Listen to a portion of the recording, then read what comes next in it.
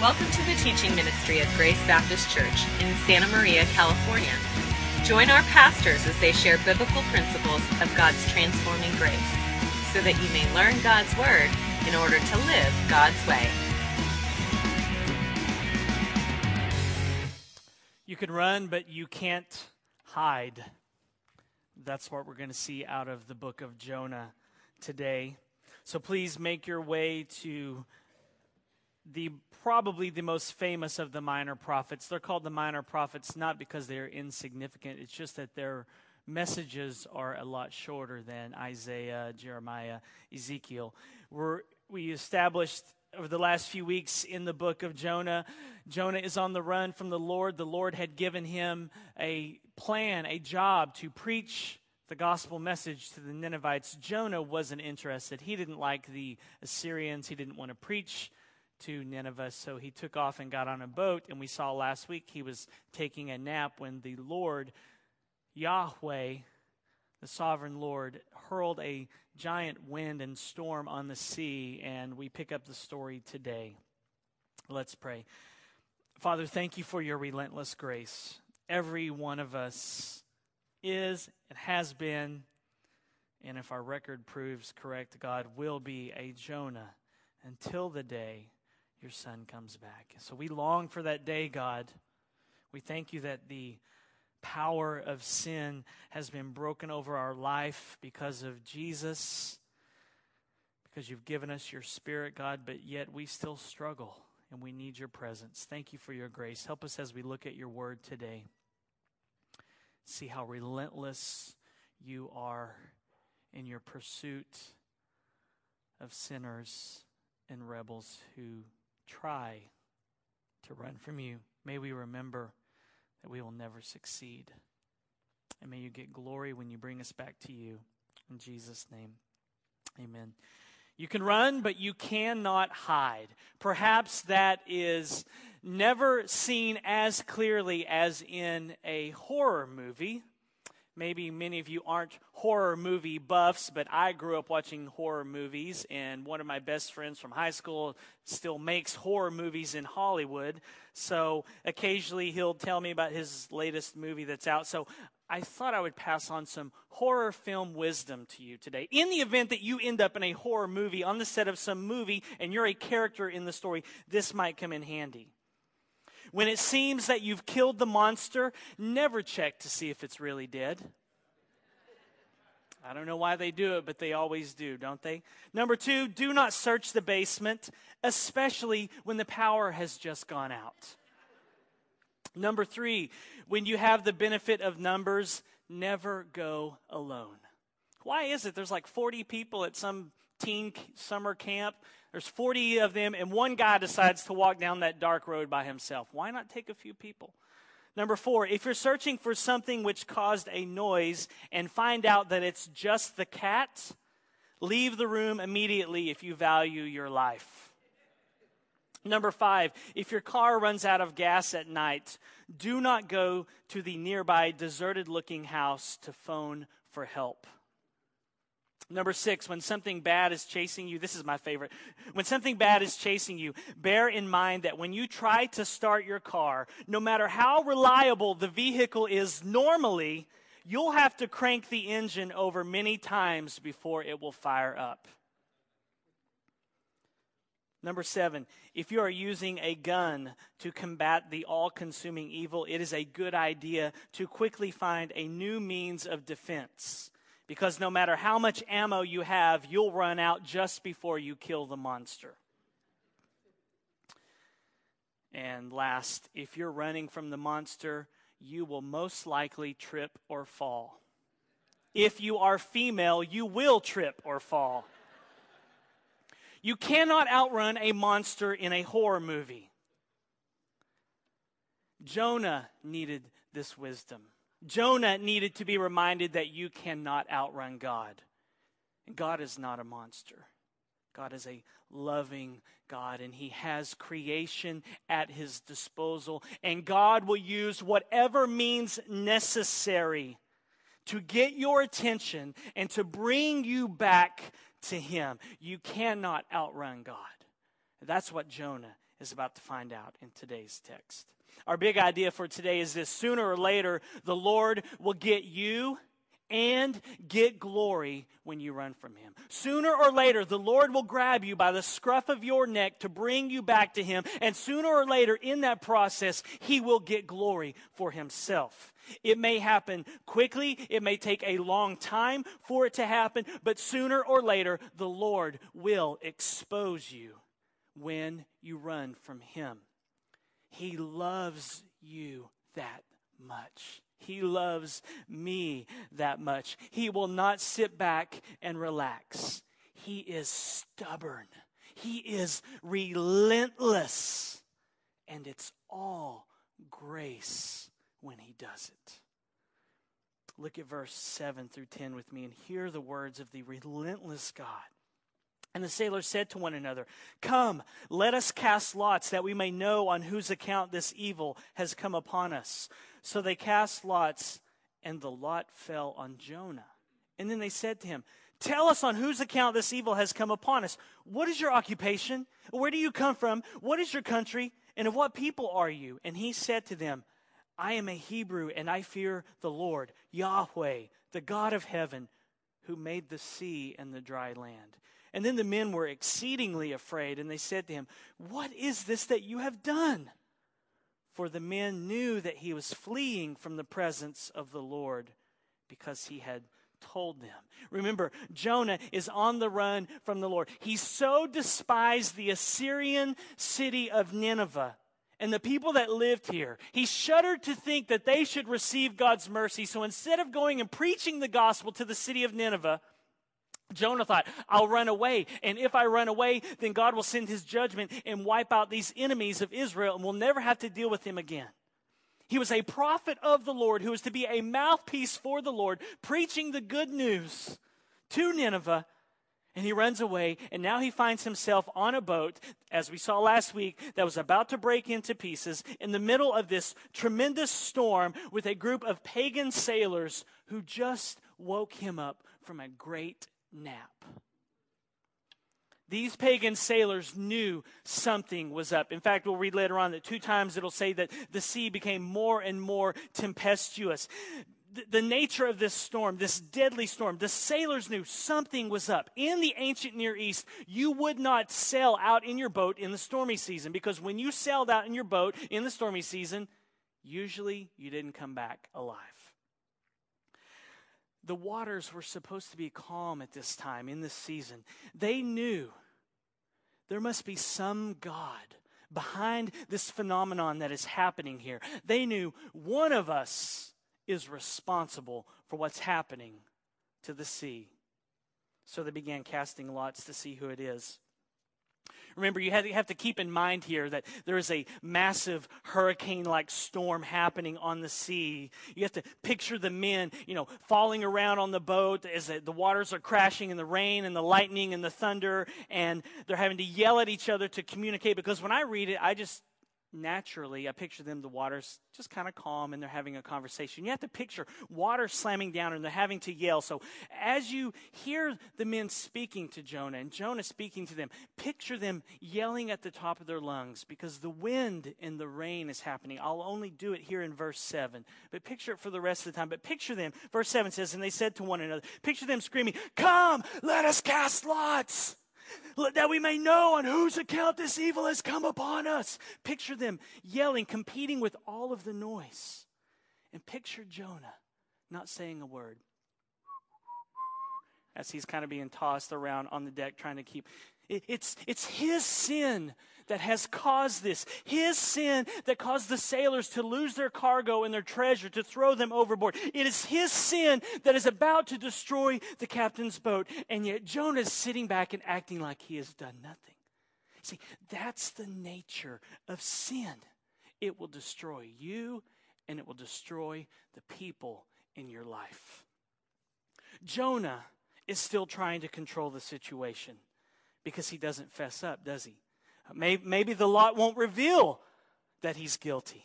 Maybe he can ride this storm out, pun intended, and never have to reveal his sin. But Jonah forgot that he's not in control. He thinks he's in control, But he's about to find out that Yahweh, the sovereign Lord, is the one who's in control of his life. And God will show his power and his sovereignty when they cast the lots. Proverbs 16:33 says, "The lot is cast into the lap, but its every decision is from the Lord." So these men cast lots. It's probably similar to our method of, you draw straws, or you roll the dice. Maybe they used colored rocks. Whatever method they used, the Lord used their method. He used this ancient Near Eastern custom to expose Jonah. The lots revealed that he was responsible for what was happening to these sailors. This teaches us that sooner or later, the Lord will get you and get glory when you run from him. The lot fell to Jonah and he stood exposed. So the sailors start this barrage of questions. They want to know what he did that they say caused this evil to come upon them. They've lost their cargo. They've lost their treasures. The boat, as we saw last week, is personified as a character in the story. The boat is seriously considering breaking apart. They're scared to death. Their adrenaline is pumping, and they want to know, dude, what did you do to your God to cause this to happen to us? Look at verse 8. Then they said to him, "Tell us on whose account this evil has come upon us. What is your occupation? Where do you come from? What is your country? And of what people are you?" The sailors want to know, where do you work? What do you do for a living? Where do you come from? What's your race? Tell us, what have you done?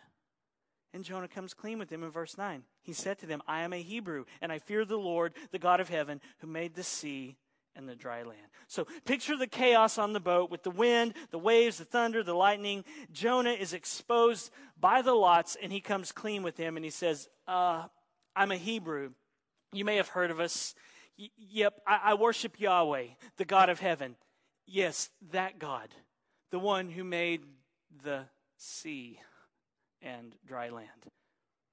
Actually, the Hebrew text here places emphasis on the Lord. Literally, Jonah's response is this: "Yahweh, the God of heavens, I fear, who made the sea and the dry land." Jonah thought he was in control of his life. Jonah thought he was in control of the words that came out of his mouth. Jonah thought he was in control of his conversation. And yet God, in his sovereignty, inserts himself here, and he gets preeminence in the sentence and totally throws out Hebrew grammar.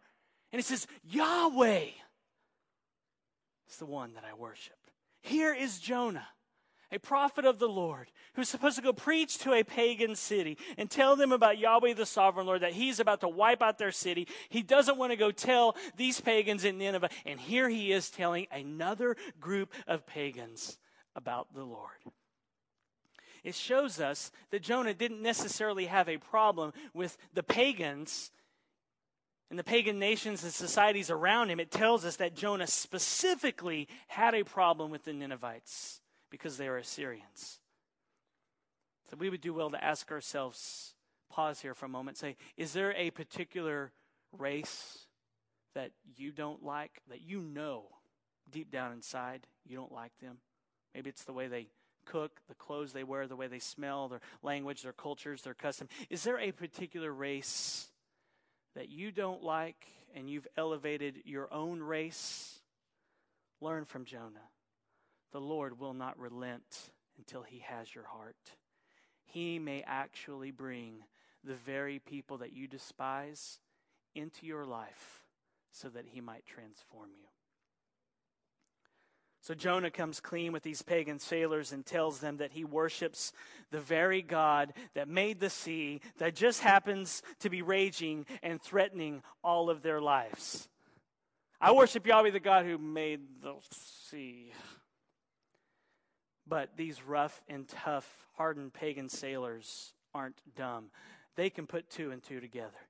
If you're running from and disobeying Yahweh, the creator of the sea, and the sea is churning and raging, wait a minute, I know where you're going with this, Jonah. They figured it out. In fact, they figured it out, and it says that they were exceedingly afraid. The Hebrew is, they feared a great fear. And they asked Jonah, what is this that you have done? And then verse 10 doesn't tell us what Jonah says. It just says that Jonah told them that he was fleeing from the presence of the Lord. Yeah, Yahweh, the God who made the sea, the God that I worship, I'm on the run from him. He's after me. The lots exposed Jonah, and then he came clean with the sailors and revealed his sin. Understand, sooner or later, the Lord will get you, and he will get glory when you run from him. We'll see the Lord actually get Jonah and then get glory in the next section. Look at verses 11 through 16 with me. Then the sailors said to him, "What shall we do to you that the sea may quiet down for us?" For the sea grew more and more tempestuous. And he said to them, "Pick me up, hurl me into the sea. Then the sea will quiet down for you. For I know it is because of me that this great tempest has come upon you." Nevertheless, the men rowed hard to get back to dry land, but they could not, for the sea grew more and more tempestuous against them. Therefore they called out to Yahweh, "O Yahweh, let us not perish for this man's life, and lay not on us innocent blood. For you, O Yahweh, have done as it pleased you." So they picked up Jonah and hurled him into the sea, and the sea ceased from its raging. Then the men feared Yahweh exceedingly, and they offered a sacrifice to Yahweh and made vows. Now the storm has picked up. 2 times we learned that the sea grew more and more tempestuous. Yahweh, the sovereign Lord, is after Jonah.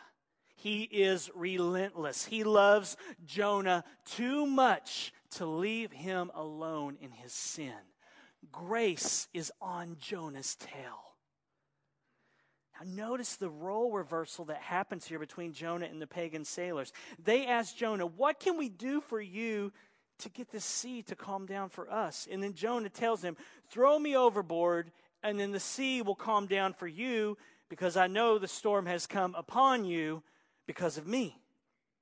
Jonah's sin had greatly affected these innocent pagan sailors. I don't say they're innocent as we talked about last week. I'm not saying they're innocent in that they weren't born into sin. I'm saying they didn't ask for this guy to get on their boat and have their boat fall apart and then drown. They didn't ask for that. It's often that way in our lives when we run from the Lord. The innocent people in our life are drastically affected. These innocent sailors have been drastically affected by Jonah's sin. It's Jonah's sin. It's his fault. And yet, how do these sailors respond when he says, "Throw me overboard"? You would expect them to grab him immediately and sling him and wait for that kerplunk. But they don't do that. What do? They start rowing harder to get back to dry land.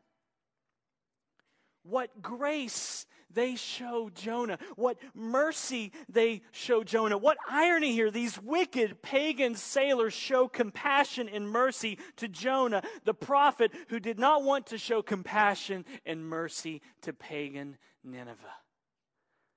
Jonah does everything to avoid saving the lives of the Ninevites, and yet the sailors do everything possible to save Jonah. They throw their cargo overboard, they risk destroying their ship, and they risk their very lives to save a rebellious prophet. In fact, the sailors try to row to dry land, but they forget that Yahweh made the dry land too. Listen, if Yahweh is after Jonah, he can get him in the sea, he can get him on dry land as well, because he made it. But they care for Jonah, and he didn't care for the Ninevites. Sometimes the world is a lot nicer and caring and compassionate than the church. Sometimes the world cares more than we do. Sometimes they excel in kindness and generosity. Oh, how the church so often is like Jonah. And though very commendable, verse 13 tells us that the supreme generosity of the sailors in trying to save Jonah was no match for Yahweh. The sea escalated, and the sailors realized that they were no match for Yahweh's sea. They realized that they were in over their head, and they were about to literally be in over their head. So they cry out to the Lord and ask him to have mercy on them because of what they are about to do to Jonah. Look at verse 14. Therefore they called out to the Lord, and when you see all capital letters Lord in the Old Testament, it's letting you know that this is Yahweh, God's covenant name. Then they cried out to Yahweh, "O Yahweh, let us not perish for this man's life, and lay not on us innocent blood. For you, O Yahweh, have done as it pleased you." Notice the sailors call on the Lord here. They call on Yahweh. Whereas earlier the captain had told Jonah, "Get up and cry out to a God, and perhaps the God will save us." Here they're calling out on the Lord. Their prayer is rich with God's relentless grace here. They pray, "For you, O Yahweh, have done as it pleased you." See, the Lord is in hot pursuit of Jonah, and even though it seems destructive, it is mercy. The Lord's pleasure is all merciful. He does what he pleases. Understand this. God takes great delight, great pleasure in pursuing rebels. God loves to chase his people down and turn their hearts back to him. Why? Because he is a loving God, and he knows that we will only be happy when we are serving him. He knows that he will get glory big time when his people turn back to him in wholehearted worship. He gets glory when his people delight to do his will. He delights to see his people delight in him. The pagan sailors are correct. God is mercifully pursuing Jonah, and it brings him pleasure. Sooner or later, the Lord will get you and get glory when you run from him. In Luke 15, Jesus tells two parables to underscore the joy that God has when sinners repent. The parable of the lost sheep, the parable of the lost coin. What do these two parables of the Savior teach us? That God takes great delight in showing mercy to sinners. God takes great delight in forgiving sinners and drawing them to himself. He showed this kind of mercy to Jonah, who was supposed to be declaring the message of mercy to Nineveh. And it also appears that God shows this kind of mercy to these pagan sailors. Look at verses 15 and 16. So the sailors picked up Jonah and hurled him into the sea, and the sea ceased from its raging. And then the men feared the Lord exceedingly, and they offered a sacrifice to the Lord and made vows. As soon as they heard kerplunk, and they see that Jonah is in the sea stops its raging. It's calm. I kind of picture them, four of them, one on each hand and ankle, and 1, 2, and 3, and then splash, and then the sea is calm. Imagine, it's been chaotic. There's wind, there's rain, there's waves, there's thunder, there's lightning, and suddenly it stops. How do the pagan sailors respond to Yahweh's control of the sea? They worship. Even Jonah's rebellion couldn't keep God from getting glory from these pagan sailors. Sooner or later, when you run from the Lord, he's going to get you and he will get glory. There's debate here about whether or not the sailors experienced salvation. Some scholars think they truly experienced a conversion, that they would have gone back and became circumcised and joined the Israelites. Maybe they did. But what does the text say? It says they literally feared a great fear of the Lord. They offered sacrifices and made vows. We have to stick with the text. It appears at the very least that they were impacted by the Lord that day. I think there was a change of heart and that they worshiped. I don't know the time frame from when Jonah hit the water and was swallowed up by the fish. Maybe Jonah could see them worshiping Yahweh as he floated away. Maybe he was swallowed up by the proverbial whale immediately. Maybe Jonah sank to the bottom immediately. I kind of like to picture Jonah goes over the ship. The water calms down. It's calm and it's quiet. And then Jonah sees these pagan sailors worshiping Yahweh and crying out to Yahweh and giving thanks to Yahweh and offering sacrifices and making waves. And I see Jonah kind of just drifting away, which is why I think Jonah rehearses the gospel in the belly of the fish that we'll look at next week. I think he realizes, man, I should have gone to Nineveh. God's going to reach people. He's going to reach the nations. Even through my rebellion, God will get glory. Jonah had run to the ends of the earth to avoid sharing the gospel with pagans, and yet pagans end up getting converted. God got glory when these sailors turned their hearts to him. You can't stop God. You can't keep him from getting the glory that is due his name. You see, Jonah lost sight of his calling to go to the nations, specifically the city of Nineveh. Jonah forgot his calling. Old Testament scholar Alec Motyer says, election is a privilege, but it is much more a responsibility. To be united with the Lord is to join a missionary society. To be a Christian, to be a disciple, to be involved in the church, there's a calling on your life to make disciples of every nation. Being a Christian is not about being on vacation.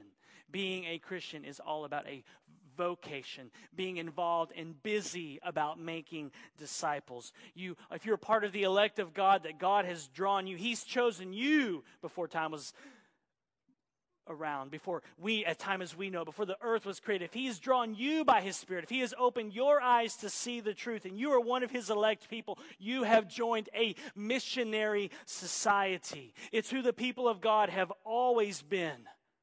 And Jonah has lost sight of that. Jonah forgot that he was a part of the church, the missionary society, the people of God. Jonah forgot that he was serving a mission-sending, mission-busy God that he could not outrun. You see, sooner or later, the Lord will get you and will get glory when you run from him. You will be exposed sooner or later. 1 Timothy 5, verses 24 through 25 says, the sins of some people are conspicuous, going before them to judgment, but the sins of others appear later. So also good works are conspicuous, and even those that are not cannot remain hidden. Even though the context here is talking about not being hasty and electing elders and choosing elders for a church, the principle is there.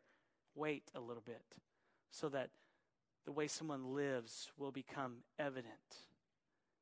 Sooner or later, you will be exposed and I will be exposed when we run from the Lord. One day, God will reveal everything done in the body, whether good or bad. 2 Corinthians 5:10 says that. And we will receive rewards based on the good or the bad done in the body. We will be exposed one day when we stand before the Lord. Everyone will. But the good news of the gospel is that 2,000 years ago, we were already exposed. Not through our disobedience, but through one man's obedience at the cross through Jesus Christ. And in the end, Christian, God will get glory even from your sins and your sinful lifestyle, because they will highlight the beauty and the wonder of the cross. We will forever, for eternity, be singing of the Lamb who was slain for our sins. So we're going to be aware of that. Otherwise, we'd say, why do we keep singing about this Lamb who was slain for our sins? What sins? I don't get it, but let's worship him. God's going to get glory even from our sinful lives because of grace, because of the cross, because of Jesus. Now, that doesn't mean you do what Paul combats in Romans 6. Well, if grace is going to increase and God's going to get glory, then let's go haywire and live any way we want to so that he gets glory. No, you don't understand grace. When you understand grace, you say, I don't want to do those things, but I know that in the end, God will get glory by saving sinners through Jesus Christ. Understand that. God even trumps our sinful lifestyle through the cross. He is determined to get glory. And He will get glory for eternity as we sing about the Lamb who was slain for our sins. That's the gospel.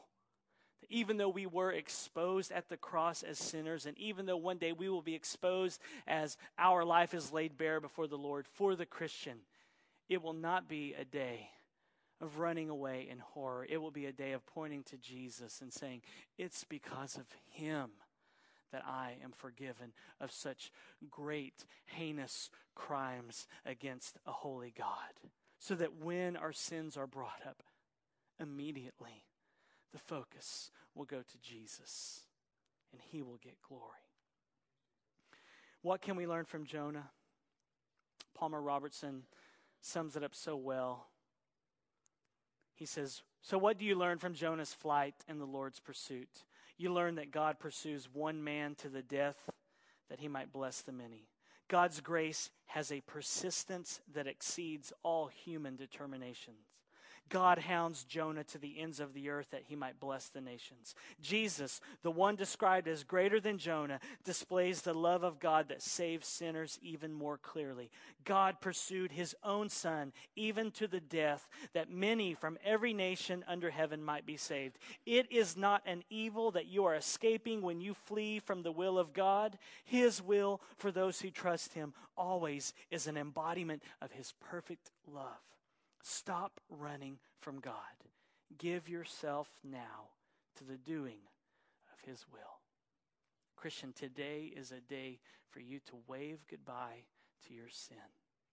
And if you're not a Christian, you've never turned from your sins, you never fessed up that you've broken God's commandments. Oh, what I want more than anything for you today is for you to see the beauty of the gospel. The gospel is for everybody. It's for anybody. I don't care what you've done. I don't care what kind of life you've lived. The gospel is that Jesus takes your sin and goes to the cross and suffers God's righteous wrath for you. And in love, He gives you His perfect life. And forever in God's eyes, you will be seen as one who has never sinned because you're covered with the righteousness of Jesus. That is the gospel. No one is too far from God. No one has lived too far out of reach of the gospel. The gospel is for anyone who admits, I have committed heinous crimes against the holy God and have lived opposite of His word. But I believe in Jesus. God delights to bring sinners into His presence through the gospel. God delights to forgive sinners. Why does God delight to forgive sinners? Because when He does, it puts the spotlight where it belongs, on His Son Jesus. God delights to forgive sinners because the basis of His forgiving sinners is this spotlight that is put squarely where it belongs, on His Son. And God gets glory when He forgives people like you and people like me, because it puts the spotlight on Jesus and says, look what my Son has done for these rebellious sinners. So He loves to forgive. So come to Him today. He delights, He takes pleasure in forgiving your sin. So just come to Him. His grace is enough today for you to wash away your sins. If you're not a Christian, come to Him today. He'll wash you clean. If you are a Christian, today's the day to rehearse the gospel and say, it's true for me because I'm still a sinner. I still need to be forgiven. I'm His adopted child, but I need to be washed new in the blood of Jesus again today. God delights in drawing sinners to Himself. His grace is enough for you today. Will you come to Him today and give Him glory by saying, I am needy. I need your grace today. You will bring Him delight. You will bring Him pleasure. Because the focus will be on His Son and what He has done to bring us to Him. Let's pray. Thank you for your relentless grace, Father, for chasing us down. And God, ultimately, you chased us down when you chased your Son down at the cross, when you poured your wrath out upon him to bring us to you.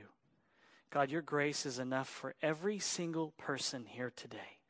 Those who need to come to you for the first time to escape judgment in hell forever, your grace is enough for them if they would just call out to you and say, forgive me, I trust in Jesus. And God, your grace is enough for your children here this morning, for us to cry out and say, God, we're just as needy as we ever were. Thank you, God, for your relentless grace that pursues us down to bring us back to you, that you may take great delight and pleasure in bringing sinners to you for your glory. In Jesus' name, amen. Our hope is that today's message empowers you, by God's grace, to live God's way. For more information, visit us online at gracebap.net.